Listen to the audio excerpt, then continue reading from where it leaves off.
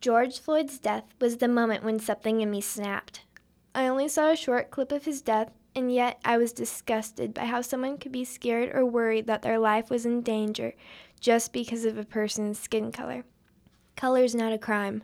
I found it sickening that someone would rather kill a person than put down their ego and work it out.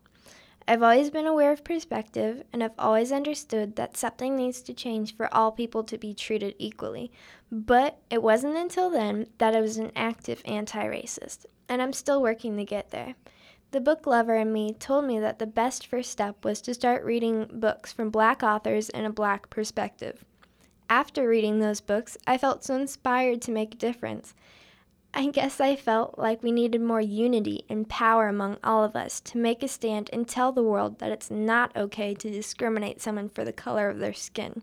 George Floyd's death was also the straw that broke the camel's back. Even in the height of a pandemic that was new to everyone across the globe, protesters risked their lives to stand up for people of color. My mother and I showed up to the Kodiak Black Lives Matter March on a sunny afternoon, June 4th, 2020. Because of the COVID pandemic, we wore masks to do our part stopping the virus. Around 300 people, adults and kids, gathered for the same cause to show their support and demand to be heard. White silence is violence, and this is America, were signs that encouraged us to go forward with the march, even though there very well could have been people who didn't support the cause. Most of the people driving by honked in support as we marched from the high school all the way to East Edition Park, where people were encouraged to share stories of racism. What really brought us all together as a community was when one man led us in song, "Lean on Me." The majority of the crowd sang along. I never felt so empowered to make a change for Black lives and people of color in my entire life. The fact is, not all people are treated equally.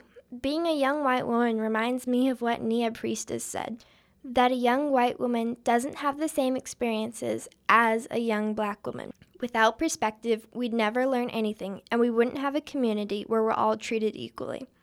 I've begun to realize that there's racism everywhere.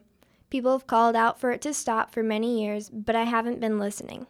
But now I am. Books, movies, and songs have all inspired me. There's a limited amount of things that I can do as a child, but I can keep doing what I've been doing. Read books, listen to people's stories, hear songs, watch movies, and feel inspired and encouraged to make a change. If anything, the pandemic only amplified the voices of humanity. See, during this pandemic, people's voices, whether they are speaking love or hate, are mostly heard through a screen. When a person's voice is shielded behind a screen, it's most likely amplified. We don't see who we're affecting with our voices, thereby not necessarily caring.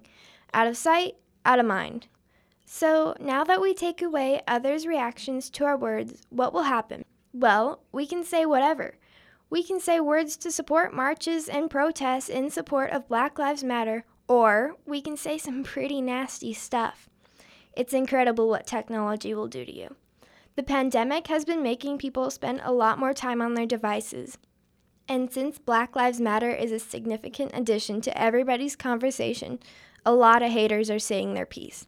Through it all, in the end, it's your choice. It's your words and your opinion.